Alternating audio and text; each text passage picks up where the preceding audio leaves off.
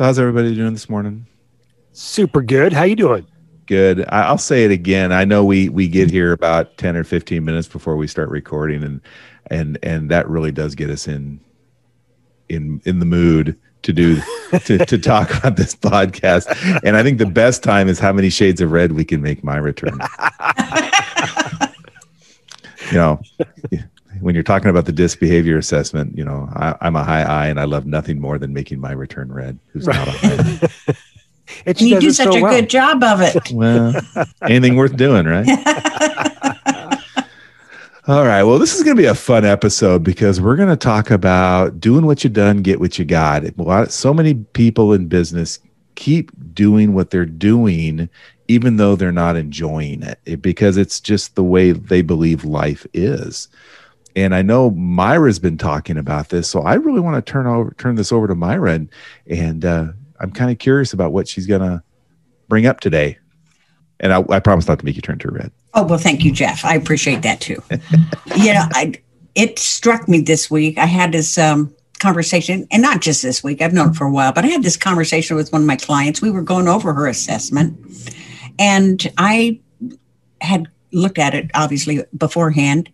And I thought, this lady could not have possibly, based on her profile, been happy at what she was doing. And as we got through the assessment and I talked to her, she was telling me how she had been at this high-powered job for 13 years and stayed 12 years too long. And one day she had it up to here, everything snapped, and she said, I quit. So, and it struck me, and I've thought about it ever since, that's not our culture. Our culture says quitters never win, winners never quit. From the time we're little kids, we're instructed, you have to keep it up. You have to keep it up. If you made a commitment, you follow it all the way through. Mm-hmm. And I don't necessarily disagree with the commitment part, but I think maybe there's times when it is best to quit. In fact, not only best, but if you don't quit, you're going to end up where you don't want to go. What do you guys think? Yeah, without telling the client's story, I'm wondering, did they recognize they were in a bad spot in that first or second year, or were they playing that mind game and saying, oh, you know what, it's not so bad, I'm lucky to have a job, I'm keep on trucking, or were they really just knowing that they needed to change but couldn't pull the plug on what they were doing? Well, and that's a great question, because we discussed that. Her profile is one very high altruistic. She loves taking care of people. She was in a position where she had 250 employees under her, knew every one of them by name. Mm-hmm. She was the mother to 250 employees. Wow. And at first, that was great. As the pressure mounted, as she grew in her job and became, the mid-level management, she didn't have that opportunity to do what she was aligned to do. Mm. And instead of directing her career toward what lit her fire, she followed a different path. And when she followed that path, she just fell out of alignment more and more and more until she cried. She was telling me she would cry before she went to work, that she hated her job so bad. So the question I've got for you is, you're saying that she's the mother to, what'd you say, 100 people? 200 people? It was over 200, yeah. 200 people. So to me, I'm a big believer in people will treat you the way you let them treat you. So if she's being the mother, I'm playing devil's advocate. If she's being the mother to 200 people, she's letting that happen. Absolutely, she's letting it happen. That's the first thing that comes to mind. And the second one is, I believe everyone has a place, and I believe there's a square peg for a square hole and a round peg for a round hole. Mm-hmm. Sometimes you get a round peg and a square hole, and it's just not a good fit. Was she a good fit for the job? Apparently not. Or was she just enjoying the motherly role too much? Well, her profile won't let her do a bad job. That's very important to her, to follow all the rules, mm-hmm. and make sure that what's expected out of her is done. Sure. but her altruism is the very highest. And we know it. I mean, it's extreme. So when that comes into play, that has to be the one thing that is satisfied in their career, or they're not going to be happy. Sure. And I've had team members that were square peg round hole, and I worked really hard to find the square peg square hole for them. But sometimes you're not able to find that square peg square hole, so that's when they have to go find their happiness elsewhere. Mm-hmm. But unfortunately, it took her, would you say, 13 years? It took her 12 years. She liked the first year. Yeah. And the whole point, going back to it, is when do you quit? Sure. Right. When is it good to quit? Who's her boss? I mean, who's her supervisor? Because if she's having annual reviews, that's the time to be saying, "Hey, I'm really not happy," or "Hey, I'm tired of being everyone's mom," or "Hey, I'm not being challenged." Don't you think the supervisor should be having that conversation with her? That if he takes time to notice? 12 years. Well, and keep in mind, this is a casino, and you know how often they change hands? Yeah. So she's had different supervisors, is what I'm saying. Right. Sure, but she's got records. Yeah. That's for good. That's for good managers. Mm-hmm. I just feel that to make a good podcast, you should ask lots of questions, and that's all I'm doing. And you are doing a fine job. When is it appropriate to quit? I'm just trying to inform our listener, yes. our only singular one, only listener. And she's living in Eastern Oregon. So, right. What do you think? When is it appropriate? I think it's like any life choice, where if you wait till you're ready, you'll never do it. Exactly. And when you have to quit, I think, in my point of view, your health and safety are paramount. If you wake up every morning with an upset stomach because you can't manage mentally, even getting ready to go to work, it's time to start reevaluating. It's not a question of, I had a bad day or even a bad week, but if it's a consistent thread, it's a bad everything. Yeah, step back and take a look for sure. Yeah, you shouldn't be suffering to go to work. Mm-hmm. What if you're making really good money? Yeah, well, I've done that. So I've left a job to go to a job that made really, really good money, and after about 2 years, I figured out that it was just more money to buy more aspirin for the more headache that I had. Money is great. Some people are driven by the money thing. I had a lot of stuff, but I wasn't happy, and leaving that and taking a major cut in pay, I was way more happy. So people need to get into that space. It's are they motivated by money, or are they looking for quality of life? Right. And are they willing to change their life behavior to afford them the opportunity to change that job? So maybe they've got X salary and they're living at X lifestyle. Sure. Are they willing to subtract from that lifestyle to meet a lower salary to improve their health and well-being? Right. Right. Here's interesting is I always go to the least driving forces, and I pick one and I say, what would it feel like if you had to do this for the rest of your life? And because these are the ones that either repel them or they're indifferent to them. Yeah. Right.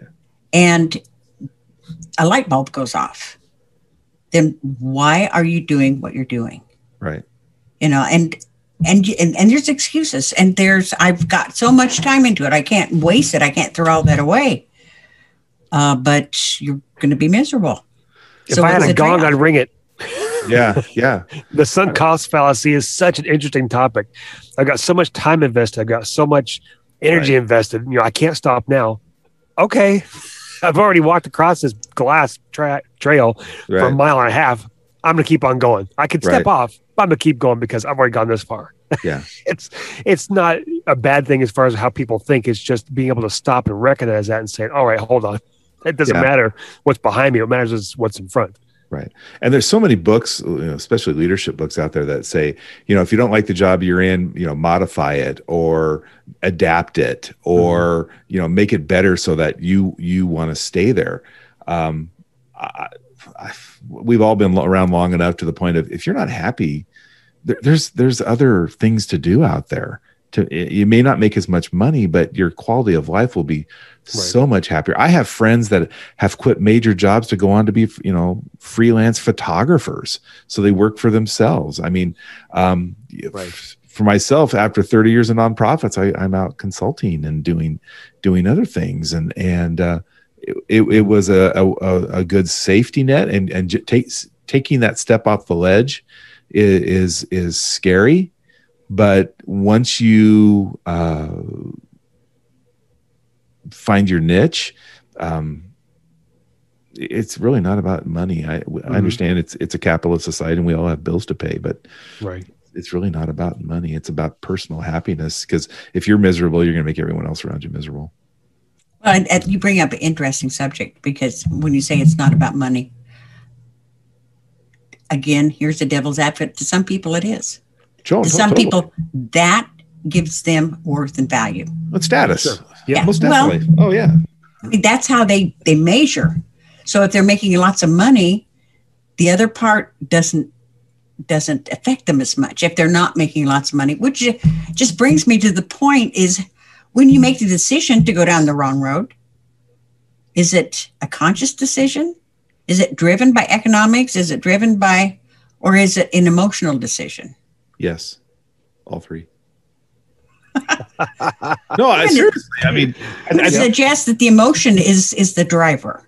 Well, but the other part of it is you'll somebody may take a job that they think that they're perfectly qualified for, or that they think they really, really enjoy. But once they get into it, it's like, yeah, this isn't what I thought it was going to be. Right. Let me tell you about a career in real estate. And I just interject here that I should have left real estate 5 years into it. Sure. I knew it was not a good fit. I knew it wasn't what I wanted to do, but I didn't know what else to do. Right. By that time, I had sunk cost into it, and I needed to at least make that back. Mm-hmm. But here's the worst part is, if you can't or don't know how to draw boundaries, real estate is the worst business in the world to get into. People treat you the way you let them treat you. Yes. Mm-hmm. And it was a poor fit for me, but what it did is gave me experience on what I am really good at. Mm-hmm. And as I developed my team and saw them get to be very good agents.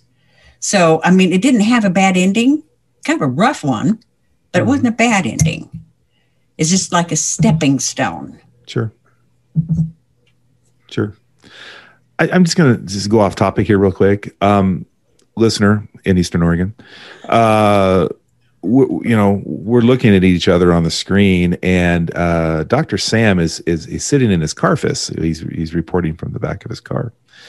And what's kind of scary for me is that the back window is blacked out with a black tarp. Do your neighbors ever worry that, they've got a mass murder or something like that in their neighborhood? Or they know I'm not ambitious enough to be a mass anything, so there's no real concern there. It's just a little ominous looking at that. So I'm sorry. I'm just looking at it going, wow, that's... it's just Sam in his car again. Doing his thing. That chucklehead. I'm going to throw another thing out there, because I know Sam's not a mass murderer. For you listener, let's clear this up. This is a joke. I'm not trying to signal anything. That too.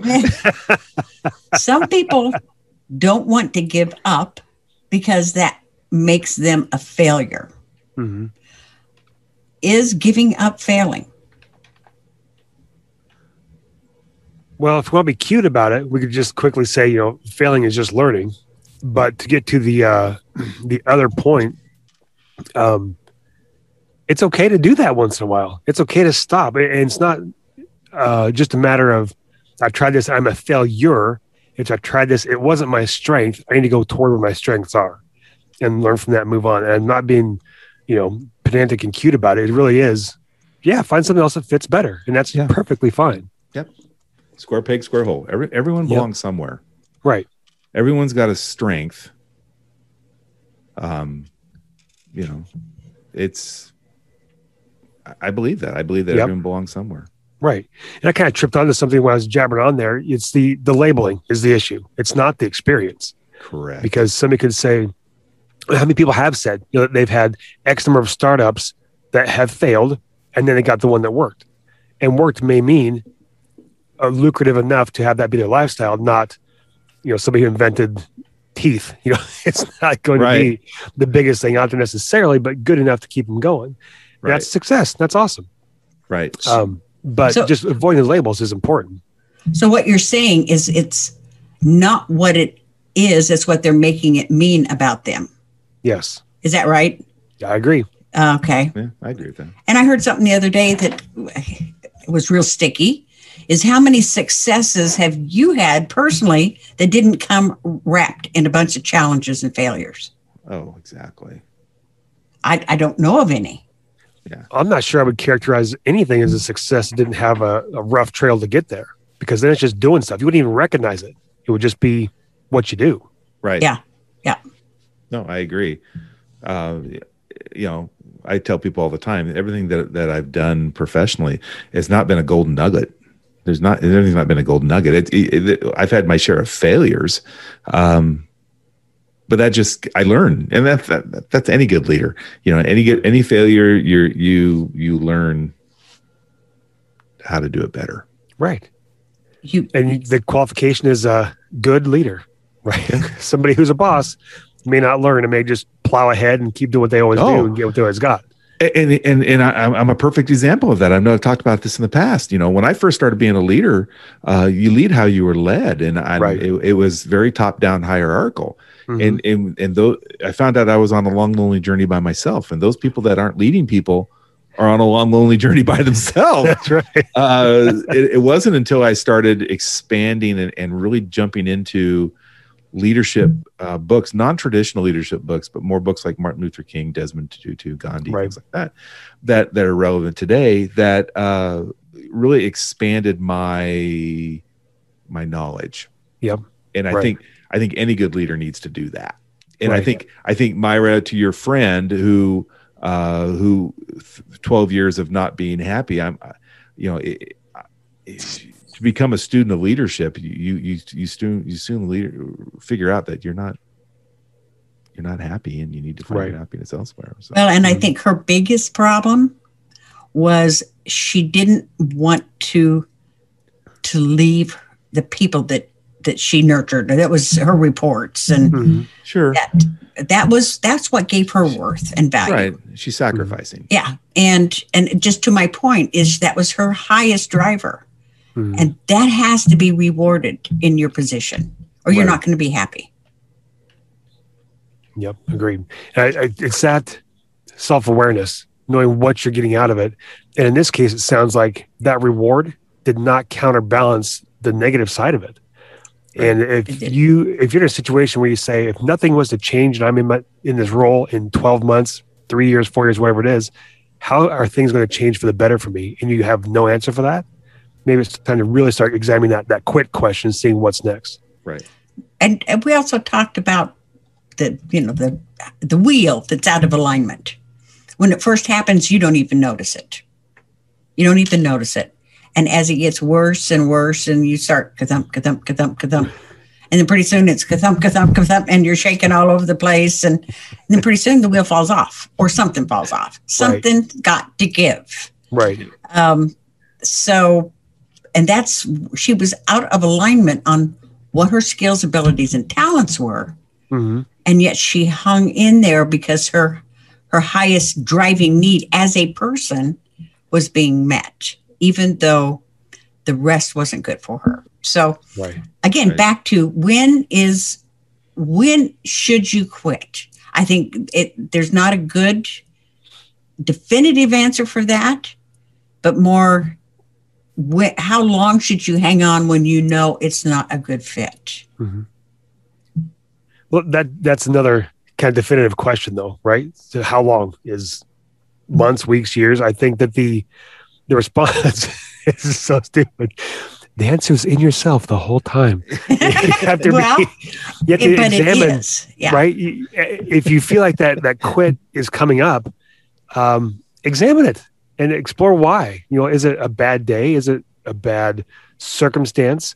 If it's a bad boss, the data says you're going to be out of there because you're going to hate life every single day. So you're going to scoot.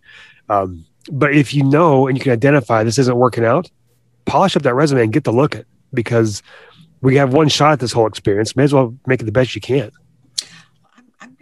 I agree with you completely. I'm just going to back up just a little bit. Yeah. When you first feel that, and your body will tell you when you're not in alignment, you get that pit in your stomach feel. This is not what I want to do. And then it gets worse and worse. But as coaches, that's what we help people do, is find out where they're out of alignment. Right. We do it by various tasks with the behavior assessment and all of that type of thing. Those are tools that help us, but we also help draw it out of you. We can train to hear something that they don't even hear themselves. So if you're having those kind of problems and you need help with it, any one of us here are qualified to help you with that. Right. Because, I mentioned introspection, but you can't read the label if you're in the box. So sometimes you need some help, but come in and help you see what's going on in the world. Absolutely. Absolutely. Because they're looking at it with completely objective eyes. Mm-hmm. They don't have any particular lens, and they can see something you can't. Sam is the king of the metaphors. Oh, I swiped that. I don't know who originally said it, but that's not I'm not taking credit, folks, but I'll use it up. You hear that, listener in Eastern Oregon? That's right. Yeah, not a mass murderer, but I will take a phrase once in a while. There you go. Plagiarism's the greatest form of flattery. Well, if I could attribute it, I would. That's where it came from. I think we're about out of time for today. This is a really deep subject, and we could just branch out all over the place, but unfortunately we ran out of time. So I am hoping that you will do two things. I'm hoping you will get on the podcast and give us a review, and then send us your questions, your stories, what happened to you. If we pick yours to read on the air, you will win a free assessment. First, it's a DISC assessment and a 12 driving forces. Get a better look into yourself, and along with a professional debrief so you understand it completely. Mm-hmm. So until next week, Dr. Sam, Jeff, Geoff, Peace say out. goodbye.